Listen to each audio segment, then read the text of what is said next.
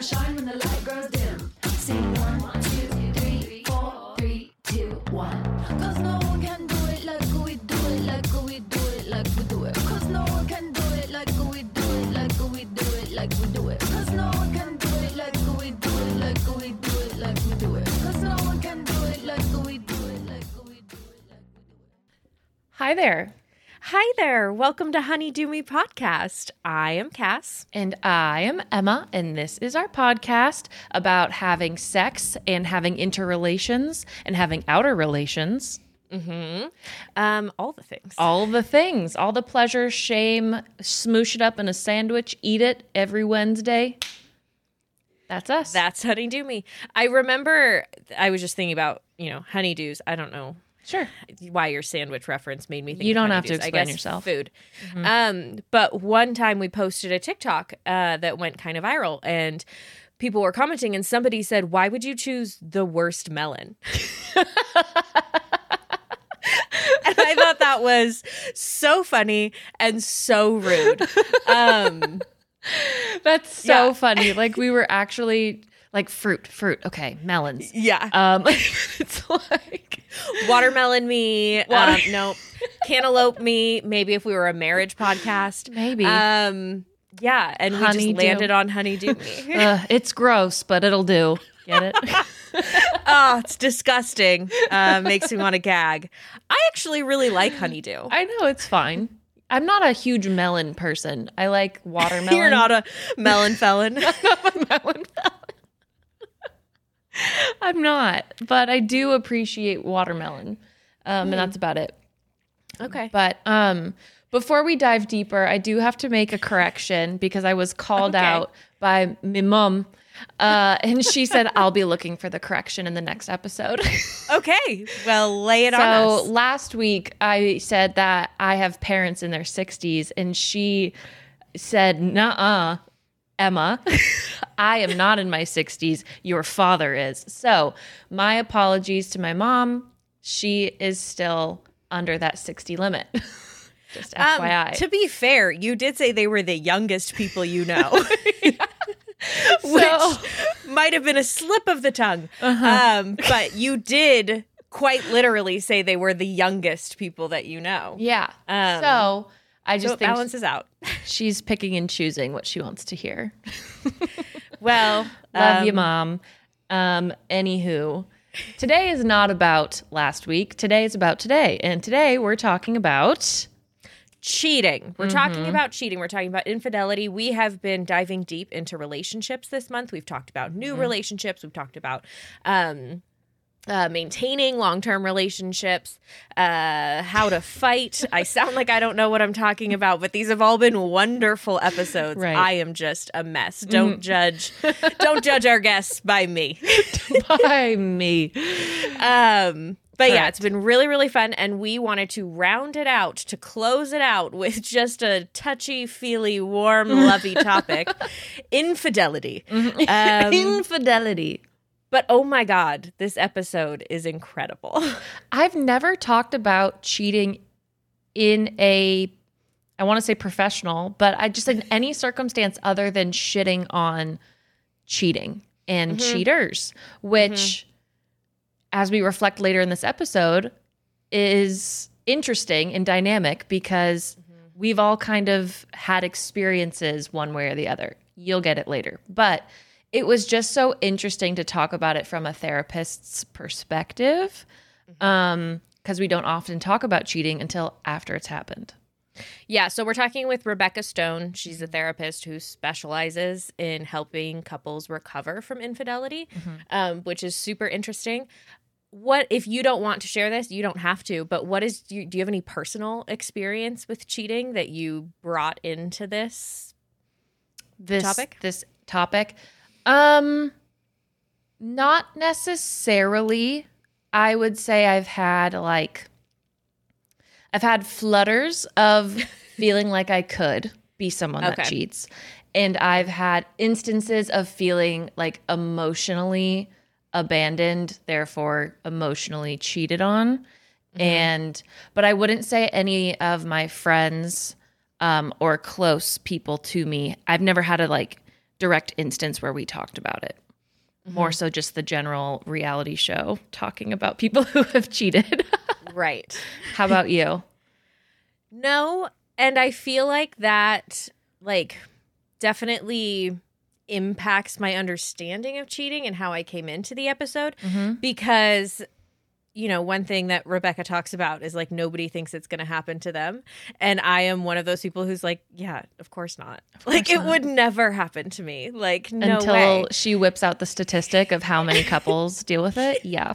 And then she just blows my tits off with these statistics. And I didn't have a lot to begin with. So it was just so wow. so rude Party of her. wind, if I'll say so.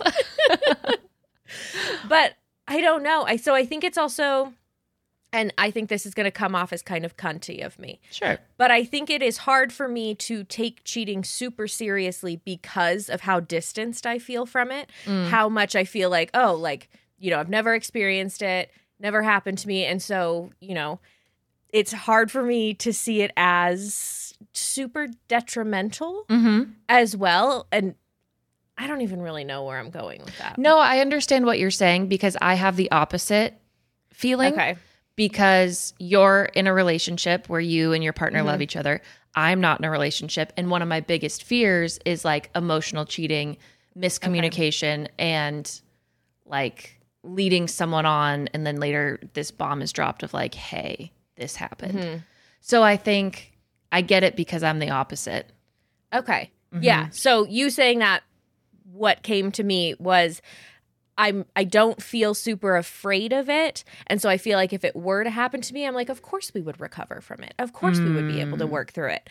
But I can't say that confidently. You know what I mean? Because I don't know. And I haven't been in that circumstance. And so I don't want people to think I'm like, fuck you if you chose not to stay, like you weakling. Right. Because I don't know how I would react. But talking to Rebecca just opened my mind a lot to like, why do societally we treat it as like you have to be done if somebody has cheated, but we don't treat it the same way if somebody struggles with like alcohol or other addictions. So I don't know. I find this episode fucking fascinating. Fascinating. I'm really excited for you guys to hear it. Yeah, I can't wait either. So let's just dive in. All right, let's just do it. All right. Let's just give it to them. Okay, bye. Hi there, everybody. My name is Rebecca Stone. I am the founder and director of Brooklyn Somatic Therapy, a group practice in New York. And I'm also a trauma, couples, and somatic therapist with a specialty in infidelity recovery. And I'm so excited to be here to talk about infidelity recovery, trauma, and what we need to be able to do to heal. Absolutely. We are so happy to have you here to discuss this because I also feel like I was thinking about this morning. We don't talk about how to move past this or how to work through it in a relationship until it's already happened. And you're working through so many things that maybe forgiveness, if that's your goal, would never be on the forefront of your mind or isn't. So I think it's actually like one of those topics that I'm happy we have the space to talk about before it's happening. For us personally, Cass, I assume. Yes. So maybe we start with the definition of cheating or infidelity. And are there different definitions? Great. I want to get back to that and first say that that's probably the hardest question I've ever been asked. But I also want to say, in terms of nobody thinking that this is going to happen to them until it's too late. Right. And most people thinking that recovery is not even a possibility and that they would never stand for this kind of behavior. And with all of the couples that I work with, they have the experience of being completely shocked, completely floored, and all of a sudden feeling like, wait, I'm not ready to give up this relationship. There was so much good here. What the hell am I supposed to do? So I'm thrilled to be talking about this because couples therapists aren't really trained to be helping people recover from infidelity. And I think that the majority of therapists have a bias that if, a client of theirs has been cheated on or a client of theirs is the cheater, that it's too late. It's over. And so there are really very few people that specialize in this and really believe that infidelity recovery is possible. And in fact, 70% of couples are able to recover without much support, which is a shocking Whoa. number. I mean, nobody expects Yeah. that. And this is like without therapy, So God, that's insane. so I'm thrilled to be talking about it. So in terms of the definition, um, I think everybody agrees that the typical definition is being unfaithful, whatever that means, and breaking a commitment, a relationship commitment.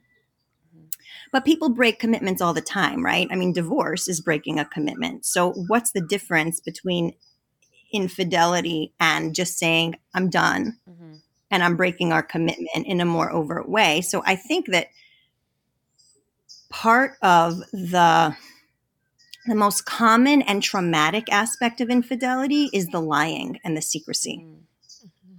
So I think part of redefining infidelity has to be lying, gaslighting, hiding the fact that there is a deprioritization of the relationship and a choice to basically create some kind of triangulation where something else, someone else, becomes more important than the relationship itself, so that the relationship is no longer the priority and there's no longer secure attachment and safety, emotional safety, right? Like emotional intimacy becomes threatened. And the reason that I think that that's a better definition is because it can encompass everything, not just cheating with another human, but porn and financial infidelity is a category of infidelity that nobody thinks about, right? And it's just about using an addictive escape mechanism to divert attention and get needs met outside of the relationship. And I would argue that addictions, alcohol addiction, so, any substance use is the same behavior, but it manifests differently. And what's really hard about infidelity is that there's so much pain and shame and trauma about choosing another human being over the partner, as opposed to alcohol. I mean, it's easy to see that alcohol means mental illness. It's much harder to see that another person can mean trauma or mental illness too. Wow. Well, for a hard question, you did a great job putting an umbrella term over it. Thank you. So I feel like a lot of us aren't coming into relationships with that definition. And because a lot of us, like Emma was saying in the beginning, aren't preparing for the idea that there could be infidelity, we're not having these conversations of like, well, what does infidelity mean to you? Like, what counts as cheating to you? And so what happens when you're in a relationship and maybe you are even starting to have these conversations or something has happened, but your definitions of infidelity are different from one another? Like if, one partner does consider porn infidelity, but the other one doesn't, how do you navigate that? It's a really good and a really hard question. And, I could give you the easy answer and say, well, all of these things need to be spoken about in the beginning of a relationship. Everybody should know, how much porn is my partner using? Do I feel comfortable with it, etc. But I actually think that the main problem that like the porn is a symptom of a larger systemic issue. And that systemic issue is much harder to address and talk about. And it's the work of couples over their entire lifetimes, which is how our attachment strategies that were developed in childhood play into our adult romantic relationships. So the research shows that people that are avoidantly attached are much more prone to cheat. And the reason is that an avoidant strategy means that you're using avoidance to escape emotional pain and fear of rejection, as opposed to the anxious strategy, right? Which is I'm going to cling, I'm going to over focus on the relationship, I'm going to just figure out what my partner needs and give it to them on speed. And the avoidance strategy is like, this is too intense emotionally for me. I need to check out. because I'm not used to reading and gauging my emotional landscape. And I'm really scared of it. And I'm really scared that I'm going to fail my partner, that I'm not going to be enough for them, that I'm going to be left alone like I was as a kid, in an like emotionally. And so it's safer to escape. It's safer to fantasize about other people. It's safer to keep the door open so that I can know that if I'm ever rejected, I'll survive. Nothing's going to touch me that much. And so the conversation is actually much deeper, that needs to happen from the beginning of a relationship about what are our core woundings. What are we bringing? What baggage are we bringing from childhood, and what strategies are we using to avoid emotional intimacy as a protective survival response? Right. And so, I think most people, and I'm going to go out on a limb when I say this because I know that there are a lot of different religious convictions, but like most people would probably be okay with their partner watching some amount of porn. The problem is when the porn becomes the triangle in the relationship and the partner is using porn more than they're turning to their partner for sex, right? That's when it becomes an escape route. That's when it's painful and betraying. Because why are you more interested than, in these people that you don't know, these strangers, than me? Why do I keep initiating sex and getting rejected when I know that you're up till 3 a.m. every night masturbating? So that's the issue. It's not about like, let's go down our checklist. Are you okay with porn? Check. Are you into polyamory? Check. People who are in open relationships also experience infidelity. So it's not like, getting clear on the checklist is going to save you from this. What this is really about is how blind are we to our trauma spins and our wounding that causes unconscious behaviors that make us, cause unbearable pain to our partner. Wow. The way you're describing attachment styles in relation to infidelity is like such a light bulb moment for me. I think for somebody who would tend toward anxious attachment, it's hard for me to grasp cheating in a lot of ways, I think, because I'm like, yeah, that's just not how I would turn. Like if I was feeling this, that way or the other, like I'm going to go more towards my partner and like really like try and get their validation and all of that. And so it's like, it feels like a disconnect. But then when you're describing why somebody who tends toward avoidant attachment would feel like that was the safest way to protect like themselves and not have to be too vulnerable, it makes a lot of sense. And it's like, oh shit. Yeah. I'm so happy that you feel that way about it, because cheating partners are so demonized in our society. They're seen as just such awful, terrible people. And what nobody understands is that when research is done about attachment theory and attachment styles in children, what they found about avoidantly attached kids is that they're the ones who are actually crying the most as children. And they're seen as problems, and nobody can quite help soothe them. And there's some form of neglect that causes them to say crying and protesting is not worth it. So it's like when we think about attachment strategies on like a spectrum, right? The anxious is the one that cries and is inconsistently met.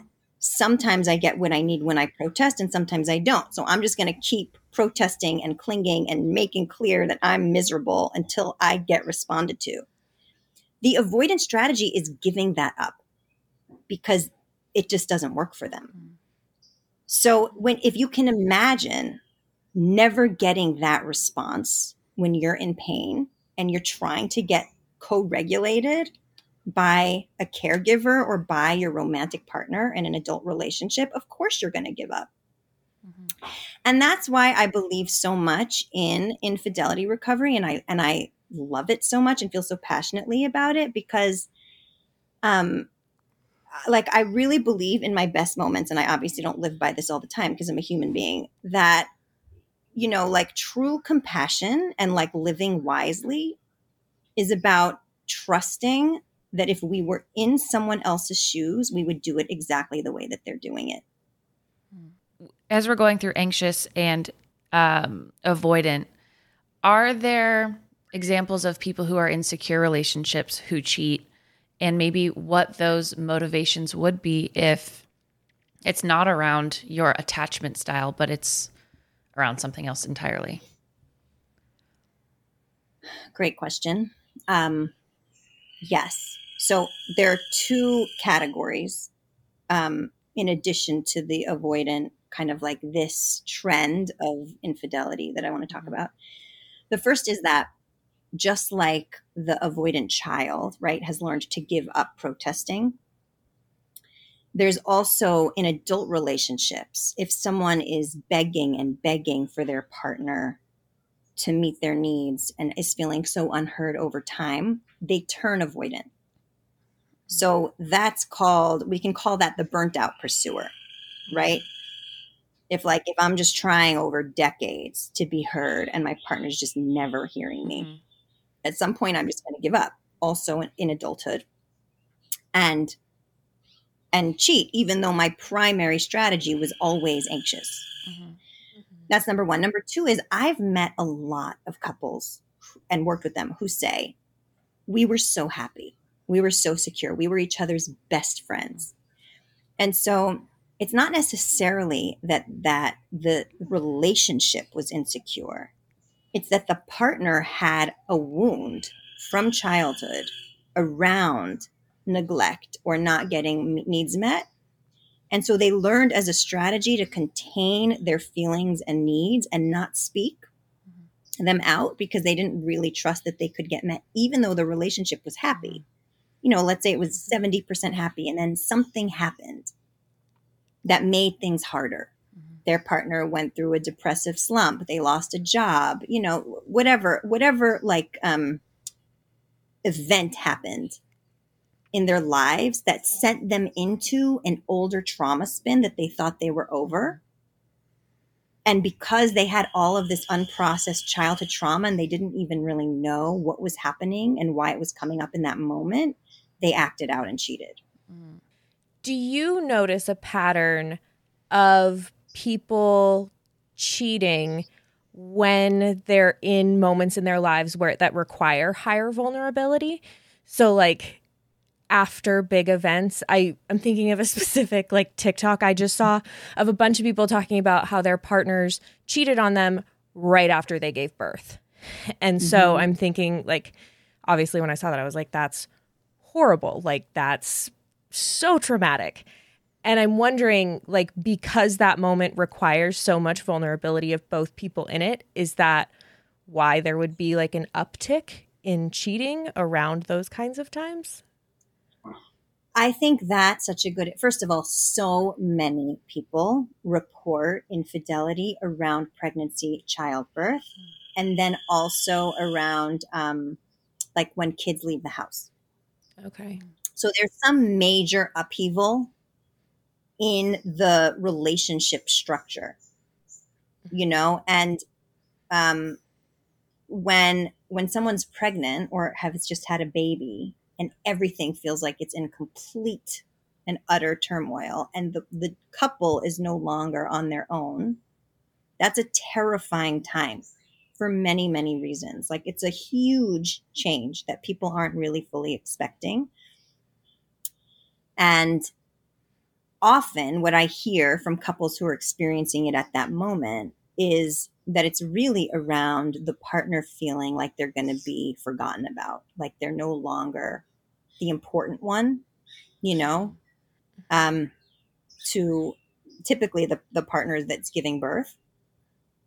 And so it's kind of like, okay, well, if you've got the baby, I'm going to go over here and get my needs met. I mean, that's often how it feels and sounds to the cheating partner, is like, I'll just leave you alone. You're not going to want to meet me. My needs are too much. And I'll just go over here and get my needs met and everybody will be happy. Like they don't fully process the damage that they're causing until it's too late, because they think that they're doing their partner a favor by not burdening them with their needs. That's often what I hear. Oof. That's so interesting. It is really interesting. I connected with an example you gave earlier about was it the abandonment one? Like you abandon your kind of your values when you're not getting your needs met, so you think about it at that point. I never did move towards like infidelity, but I thought about it in one relationship where emotionally I was getting nothing. I was getting no needs met.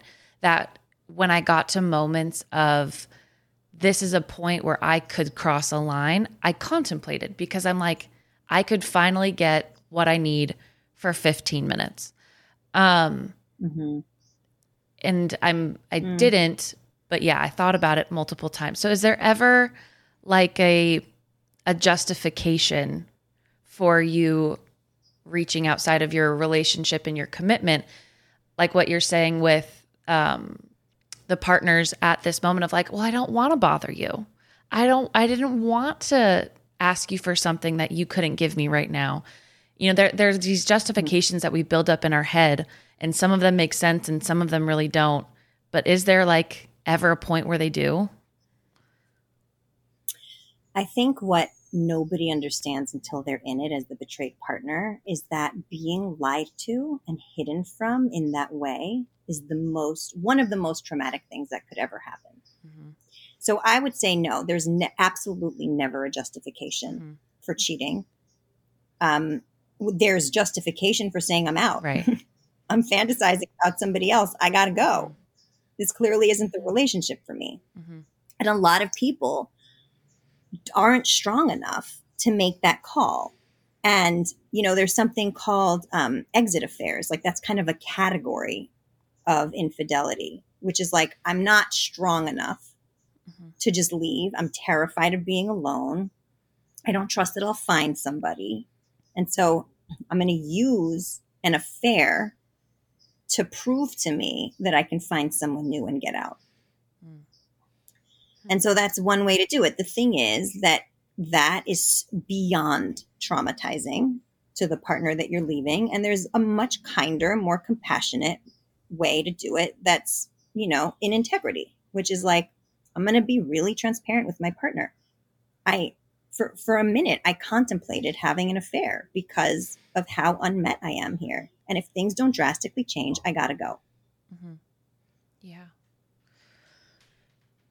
Maybe I think this question is coming from a place of ignorance, and I don't want it to sound accusatory towards anybody.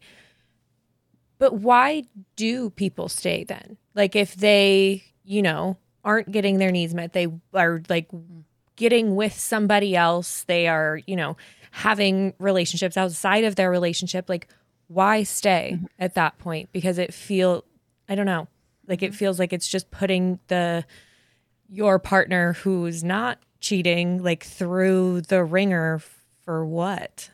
Like I guess that's what I've always like talked to my partner about. It's like, if you want to be with somebody else, just go be with somebody else. Like, don't lie to me about it. That's the part that's hard for me to click. Yeah. Yeah. Well, I think that there are really two different kinds of affairs. Like one is the exit affair where it's like, I'm done with the relationship. I'm just too scared to leave. And another category of affairs is I'm in love with my partner, but I don't know how to communicate about the trauma spin that I'm in and the fears that I have about my lovability. And I've never done work on myself. And so it's not actually about the relationship being wrong. It's about the person like having no idea what they're acting out. And a lot of the clients that I work with in infidelity recovery are in that category. More are in the category of, I never wanted to leave my partner. I love my partner. I was always clear that my partner was the one for me. But I just became so terrified that I was going to fail, that they were going to leave me, that, you know, blah, blah, blah, blah, blah, that I did this crazy thing. And it was addictive. It was it was a dopamine hit. It felt like an addiction. I knew that this person wasn't actually going to ever be good for me. I knew that I never wanted to keep them around. Just in that moment, they made me feel like $1 million when in my relationship, in what we were going through, I felt like a failure. Mm-hmm. I imagine that's really hard to hear as the betrayed partner, that your partner who cheated on you does love you, does want to be with you, and still did this. Like, that feels really hard to remedy, because it's like, if you loved me, why would you do that? Mm-hmm. And even though I can see all the things that you're talking about and why, like, you know, these childhood traumas and attachment styles and all of that would play into it, like, actually being in the relationship and having somebody tell you, I love you and I did this, that's really hard to hold both, I imagine. It's a complete mindfuck. Yeah. And it takes so much work. And what I love doing when I work with the betrayed partner is each betrayed partner is going to go to a different place about what this means about me, right? One is going to say it's because I wasn't attractive enough. Another is going to say it's because I'm too much for you. My needs were too much, so I pushed you away into somebody else's arms. Another is going to say I'm inherently bad and unlovable. And each person's wound from childhood determines the story that they make up about the now. So what the opportunity that the betrayed partner has in this moment to heal is not just from the betrayal, but really the core beliefs that they formed from childhood that they didn't even know were in them either.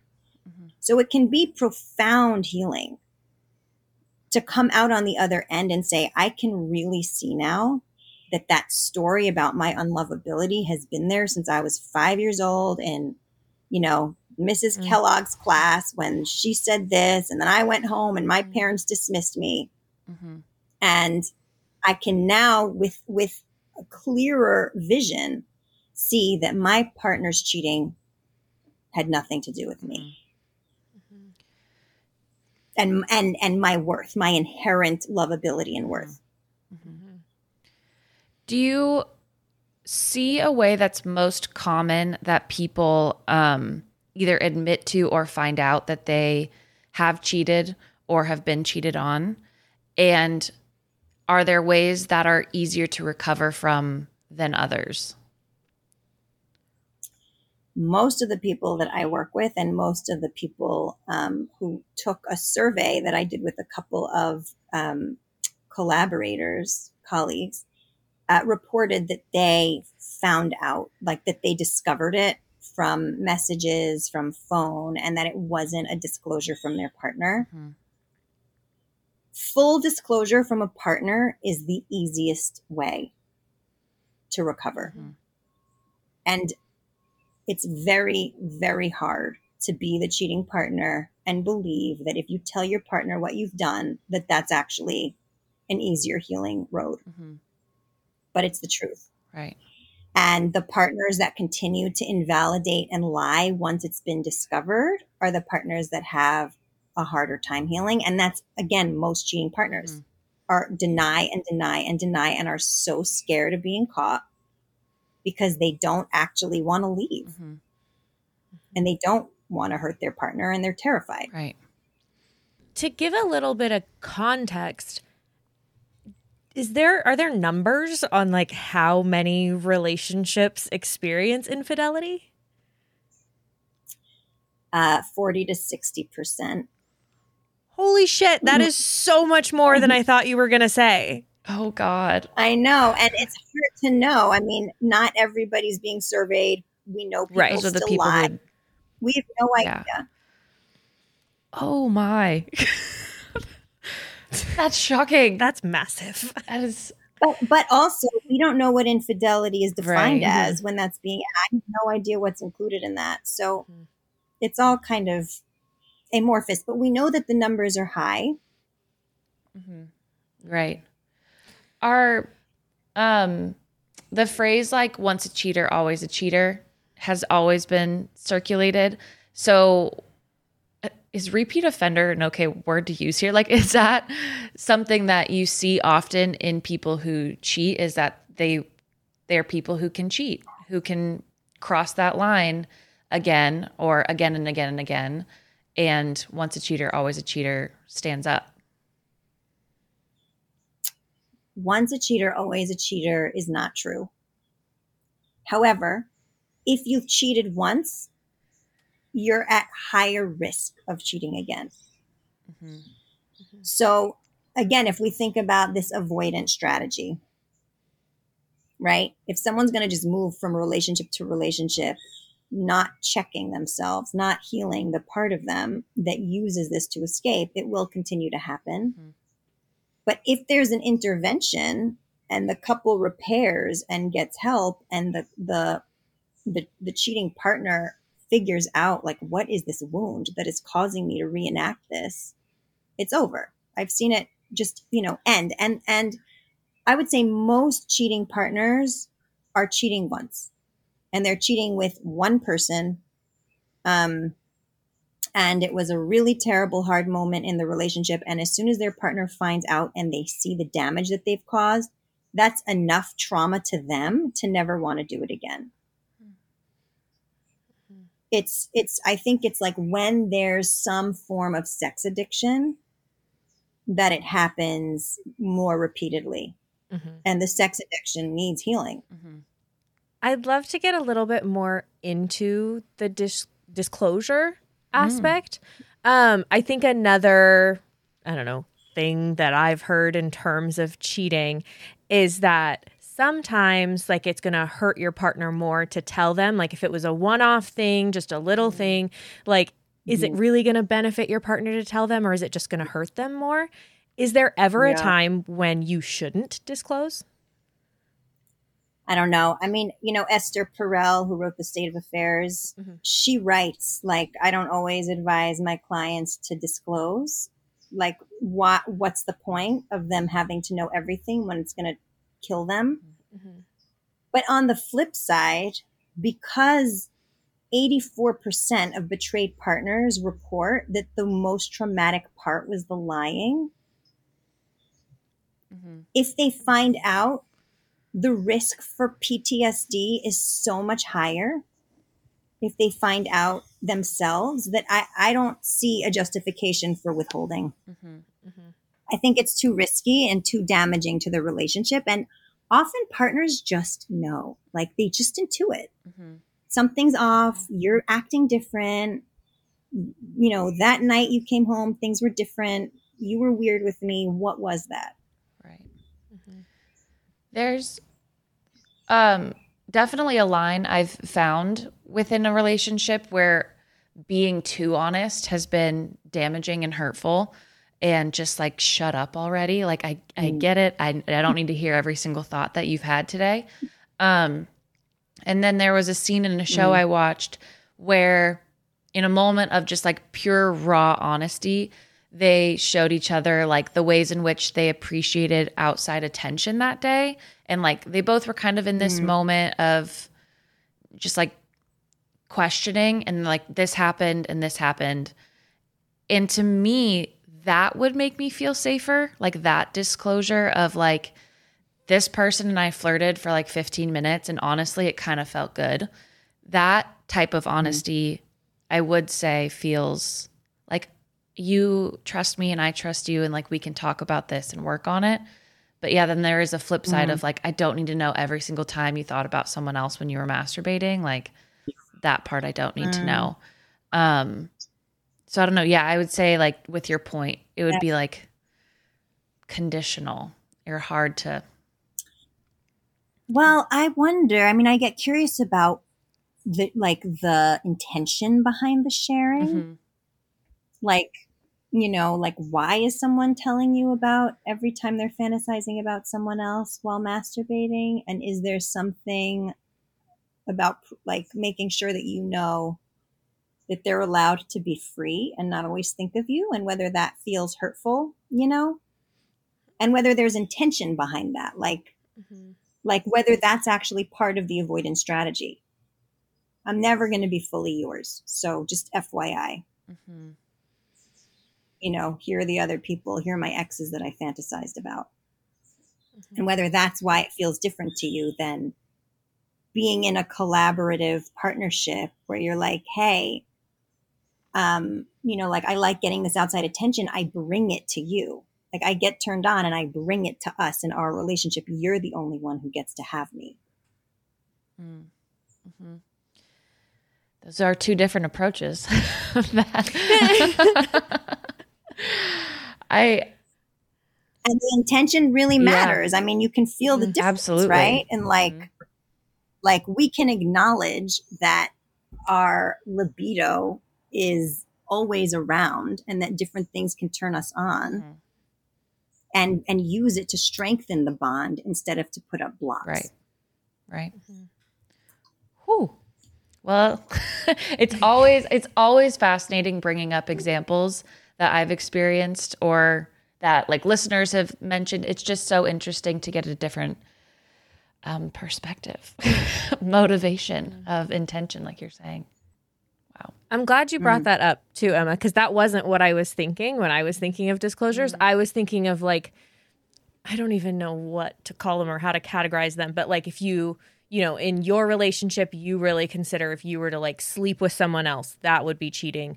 But you made out with somebody like a couple years ago, never said anything. And then like, is that worth bringing up now? Is that worth disclosing if you feel like it's going to hurt things more than others? But I guess it depends on the situation and what you want to do. Right.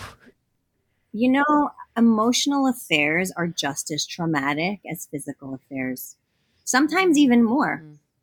I mean, I think for a lot of people, it would be easier if their partner just, went to a sex worker for one night versus made out with someone that they had feelings for, but never took it any further. I mean, the idea that your partner could have strong feelings for someone else and consider replacing you is so devastating. If you're completely committed, that it doesn't even matter if there's been physical intimacy or not in terms of the impact of betrayal. Yeah, that's a good point. Absolutely. If we're getting into disclosures a little bit more, if you are the person who cheated and you are at this point where you want to disclose, what are some I don't know what to say other than ingredients to make sure you include in that disclosure? I love that question. The first is to tell everything. Don't hold anything back. Don't try to whitewash. Don't say, I've been texting someone, but nothing's really ever happened if something's happened, because your partner will find out. Don't trickle truth, basically. Give the entire story. And as part of the story, make sure that you're not blaming the relationship and your partner for causing you to cheat. Nobody can ever cause you to do anything. We all have choice. We are all adults with choice. And so the relationship might have been in a stuck place, but you're still responsible for your poor behavior. And the more self-reflective you can be about this patterning of hiding, escape, avoidance, using something to numb out or looking sideways to get needs met from someone else is a pattern learned in childhood. So the more you can bridge back and make that link between how did I learn that this was the smartest coping strategy in childhood and what caused me to use it right now in my life, that's a coherent story that's going to make it much easier for your partner to hear. The research that I've done, the survey that I did with my two colleagues, Dr. Kathy Nickerson and Reese Davies, has found that the two ingredients for repair after infidelity for the betrayed partner are validation that they have the right to all of their feelings, that they have the right to be enraged, traumatized, etc., and reassurance that they are the one that are loved, that they were always loved. So as long as that can also be part of the disclosure, I never meant to hurt you. I never meant to leave you. This was my idiotic trauma spin, and I'm going to get help for it. this is what I so far understand about what would cause me to behave this way. I don't even recognize myself. I'm so sorry. I will do anything it takes to heal with you. But I want to reassure you that I love you so much, and I feel horrible about myself that I did this, and it has nothing to do with you being unworthy or not good enough for me. Do you recommend having that piece of it where I'm going to get help, or like a kind of like a solution forward or a step forward? Like knowing exactly how?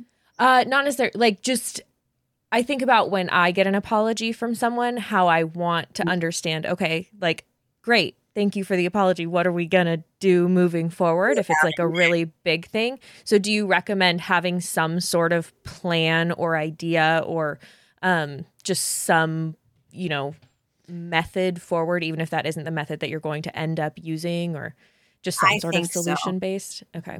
I think so, because I mean, if you're the betrayed partner and you're reeling and you're getting an apology, you have no idea that it's not going to happen again. You need to know what are the steps that you're going to take so that I know and I can trust that there will be change. So I think there should always be an action plan, a repair plan, here is the work I'm going to do on myself. Here are the couples therapists I found in our area who specialize in this. Here's the trauma healing that I'm going to do about X and Y from childhood. Yeah. After the admission, is that what I'm thinking? Yeah. I would be pissed if someone was like, we should go to couples therapy. And I know that that's a solution, but it's like, no, you go to therapy is like how I would perceive that. But also you need to work on this huge, devastating thing together. So I guess right after, what is the next step on the road to recovery? Is it both forms of therapy? Is it getting right into couples therapy? Like, how do we start recovering? I love that question. And I do it differently than most therapists. But I totally agree with you. I believe that step number one is each partner has to do their own work apart. That it's too soon for couples therapy right after the disclosure. The cheating partner needs to fully understand their trauma history and what caused this pattern. The betrayed partner needs to understand all of those old core beliefs that are getting kicked up and causing them trauma. And once they both understand their trauma and have healed some of their childhood trauma and wounding, they can come together to really repair and look at the relationship dynamics, because every relationship has a negative cycle that can fuel attachment strategies. So it's never the betrayed partner's fault, but the relationship still cycle and dynamic still needs tending to. And there can be aspects of the dynamic that exacerbate the cheating partner's avoidance strategy. So we need to really water and tend to the foundation of the relationship to make sure it's never vulnerable again, in addition to healing each partner and their wounding. That makes sense. That feels like you're starting with two, like you're more grounded people. And also I feel like for the person who was cheated on, a little space to think your own thoughts and vent exactly how shitty you might be feeling and maybe how you feel about it. Like, is this a point where I don't want to come back from this? I don't want to go to couples therapy. I don't know, to make up your own mind separately. 100%. I think that that's so important. Because otherwise what I've seen is the betrayed partner will just stay in rage and be so ambivalent for such a long time. And that's not good for the relationship. It's not good for the betrayed partner. It's not good for the cheating partner. And there needs to be a real choice to say, I'm in this and I want to forgive. I believe in forgiveness, as opposed to like, I'm kind of just reeling and stuck and I guess I'll stay, but I kind of hate them, Right. To bring back a figure from the beginning, just so I can have more context. So you said 70% will heal their relationship? Because I feel like that's some reassurance going into a disclosure as well. Like if you are somebody that is disclosing. I think the numbers yeah. are higher. I think the numbers are higher for that. I have to check that. Wow. But I think if you disclose, there's even a higher likelihood Wow. of repair. But the predictors of recovery across the board are: was the cheating partner always in love with their partner even as they were cheating on them? And did they offer reassurance and validation to the partner during the recovery? That's it. That's what determines whether people will survive or not. Those are obviously big things, but like also not quite as like difficult or big of things as you would think it would Right. require to repair. Right. And, I think like they're each operationalized, like there's a lot of nuance in there, because the cheating partner might say, I love my partner. I didn't mean to hurt them, but they go into so much shame when their betrayed partner rages at them that they invalidate. It's hard for them to reassure. They feel so attacked and so terrified that they can't actually show up the way they need to. And that's where I think good trauma therapy comes in. It's like to really help them work with their shame, because it's the shame that caused the cheating in the first place. Yeah. I feel like that's another obstacle for the person who cheated, is thinking that you have to be this like gallant knight now during the relationship. You have to show up with grand gestures every single day to make up for what had happened, when it's like really what you just laid out there is huge and all we really want. And it just comes from like emotional availability and vulnerability in the relationship, which can still be a big hurdle for some people. But it is. And you'd be surprised how many cheating partners go into hopelessness and helplessness. Like they try once to be the perfect partner, and they're met with so much rage that they're like, forget it. Right. I give up. This is impossible, because it's really scary to be hated, to be a perpetrator, to be the one that causes this much damage to the person that you love the most. And it's very hard to stay vulnerable and open when there's so much rage being directed at you. right. Yeah. What are some, sorry, Cass, did you have something? Oh, I was just going to say, thinking about a moment like that, if I were the betrayed partner and somebody going into hopelessness, helplessness, would make me so angry, would make me so mad, and would be like a real fuck you moment. And so I imagine it is very hard to control rage. And so that is just another argument for doing that individual work first. Because I don't know how I could sit there and like watch somebody go into that like helplessness and not just be real mean. If I'm being honest. 100%. And that's why recovery is a very hard, painful road. And, it's so interesting when, like, I believe that trauma is what causes all of the hate and violence in the world.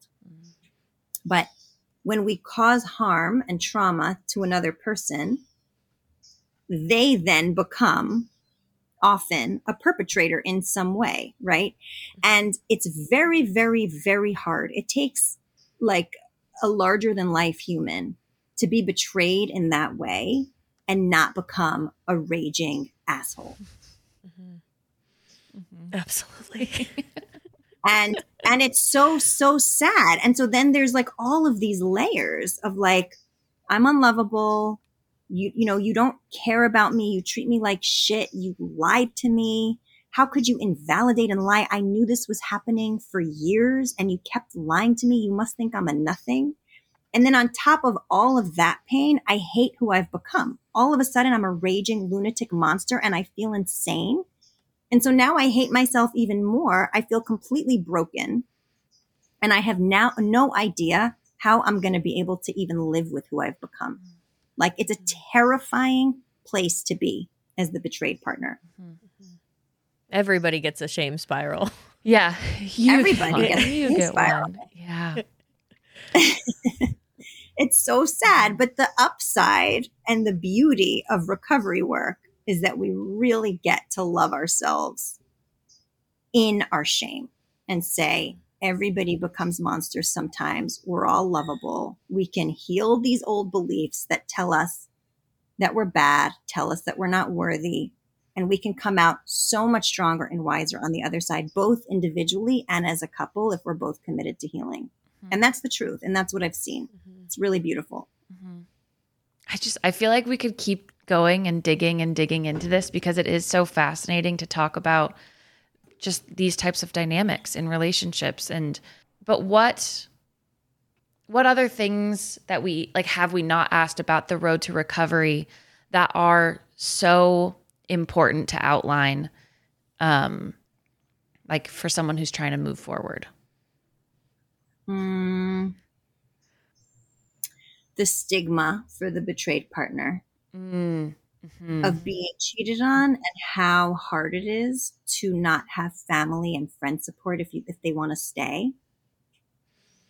Totally. Like how much we stigmatize cheating in our society, and make the cheater just bad and not worth staying with. And then how much harder recovery becomes for the betrayed partner, because not only are they going through everything that I just outlined, but they're also feeling crazy for wanting to make it work because nobody supports it. And, all of a sudden their partner who they were in love with for all this time, and they have 3 grown kids together, and, whatever, is this villain that they should hate. And how much we polarize in society, how much we write people off and dismiss, and they're either all good or all bad, and what damage that does to all of our psyches, not just in infidelity, that makes healing harder. I got into this work. It's what? I just said that's such a good point. I got into this work actually because I had worked on in restorative justice project, and I'd worked with people who were incarcerated for murder, and they were in prison for 20 plus years, and had never had to self-reflect and do any trauma work and take true, real, deep responsibility for the harm that they caused. And when I witnessed their transformation, I was so moved. I mean, it was unlike anything I'd ever seen. It was so beautiful and powerful to see them feel so deeply pain that they'd never let themselves feel before. At 50 years old and 60 years old, when they'd committed a crime at 18. And that's really what had me being like, the world needs to understand that everybody has good and bad parts. And the more that we can accept both our good and our bad parts, the healthier we're all going to be. And the more that we disown our bad parts, the more that we project them onto everybody else and demonize and villainize. And we have all these wars and a crazy fucking country with crazy politics. And the healing is the same for all of this, for infidelity recovery, for our political system, for global violence. If we can own that all of us have damage that needs to be addressed and needs to be made conscious, that we harm people when we're unconscious, and that doesn't make us bad, it just makes us human, we're going to be a much healthier society, and our relationships are going to be much healthier too. Yeah.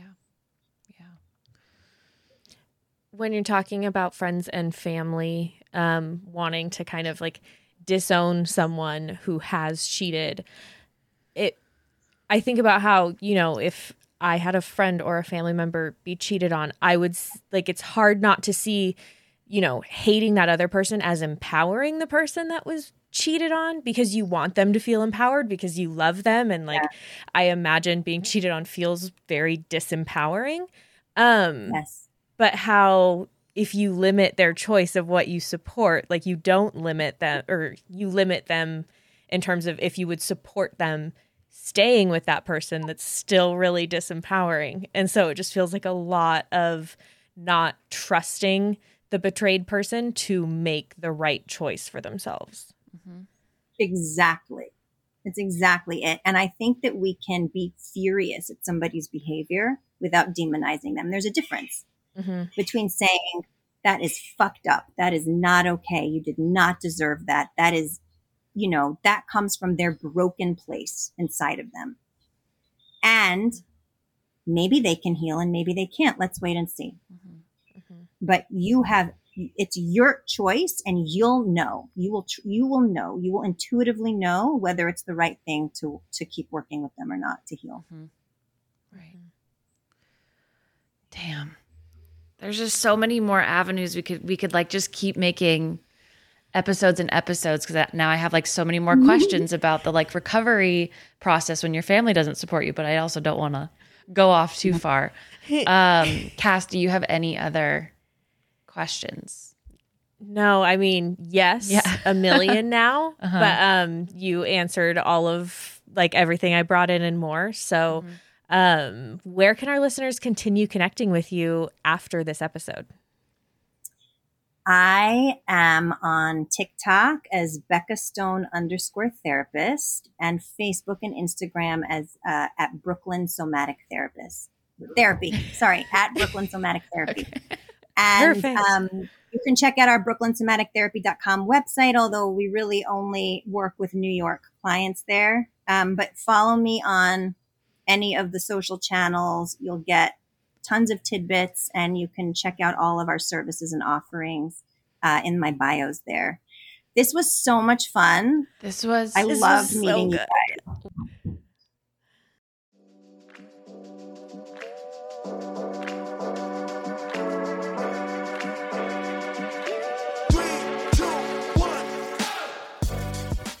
Your sass always takes me like off guard just a little bit, because I'm used to us doing it in a bit, but then sometimes when you just give it to me, I'm like, well, it's always unprecedented. Like, it is never warranted. When I give you sass, it's never warranted. So I think that's what keeps it fresh and fun for you. Yeah, you keep me sharp, honestly. Thank you. You do, in multiple ways. I feel it, and I know this has nothing to do with the episode we just finished, but when we don't talk or don't like have our chats, our spats for a while, our spats, I feel less funny, and I mean that with like a very genuine compliment to you. Thank you. I love that, and I agree. I think I feel less joy the less I interact with you, so I feel no reason to be funny. Why would I give the world this gift if I'm not getting my needs met? Exactly. Yeah. It's not fun. Not as rewarding if I'm not giggling with you. So you will always be my giggle partner, whom I won't cheat on. That just made me think of something interesting, though, for our little outro friends. Have you ever felt cheated on by like a friend? I feel like that comes up a lot when you're younger. You know what I mean? Like in middle and high school, but definitely I've felt it older, unwarranted. Totally. But it's that's a great question, though. Yes, I guess. I feel like the ways I've felt it in funny, silly ways is like when your friends hang out without you, but it's totally fine because they're friends and they have their own friendship too. And you're like, you're cheating on me. In other ways, I can feel it. I have felt it before where your friend starts to like be distant from you because they replaced you and they haven't told you yet. Right. And that's been a bummer. But that was more middle school for me. In high school, probably. Yeah, I hope that hasn't happened recently. I have something to tell you. We've actually started a different podcast, somewhere completely different, and it's Cass and Irma somewhere else. Cantaloupe Me. It's Cantaloupe Me, and it's better because it's tastier. Better. It's so much better. I'm so sorry. Yeah, I feel like it is easy to feel cheated on by a friend in very unwarranted situations. And I think with friendships, especially, we don't spend a lot of time like thinking about our emotions in them and like, I don't know, like processing them. You and I have had to spend a lot of time processing our friendship and talking through things that have come up when like things get a little bit harder. So I feel like when we do feel cheated on by a friend, it's so hard to say something and it feels so dumb. Like, it just feels so dumb because I can't be like, that was really rude of you for hanging out with that person that we're both friends with that you are totally allowed to hang out with on your own. Like, that was really fucked up of you. Totally. I agree. I feel like it's a lot harder to talk about because, yeah, it's so unprecedented and it's usually like your own insecurity about feeling like replaced or forgotten or not important anymore. Where it's like, those are all valid feelings, but how do you talk about that if you haven't regularly brought that up? Yeah. Like, I introduced you to one of our really good friends. And there were a couple of months after I did it that I was like, I shouldn't have done that. That was stupid of me. Like, I remember those. Why would I do that? Why would I do that? Now I'm so grateful, and I love that you guys have a friendship outside of me entirely. And there was a while where I was like, that was a mistake. That was such a mistake. I regret it. One of them's going to have to die now. Yeah. I'm not talking to either of them anymore. Interesting. Yeah. Actually, fuck them. They deserve each other. I actually hate fuck them. But I processed those feelings. I went to therapy. Sure. And I'm here, and we're all fine. We're Anyways, all fine. Rebecca, you'll be hearing from me. Yeah. I actually have an appointment with Rebecca. Oh, well, we are all better off because of Rebecca as well, just in general from this podcast. So thank you so much for coming on today, Rebecca. And thank you to our listeners for hanging out for our last week of Relationship Month. So fun. It's been so fun. You can head on over to Apple Podcasts to rate, review, and subscribe to Honey Do Me. You can leave us a written review. You can rate us on Spotify. You can watch us on YouTube. You can follow us on TikTok and Instagram. And if you ever have an episode suggestion, a guest suggestion, you are welcome to go to the link in any of our bios and submit that on our little Google form. We read them and we appreciate them. And we do our best to bring you the content that you want. So let us know what you like hearing.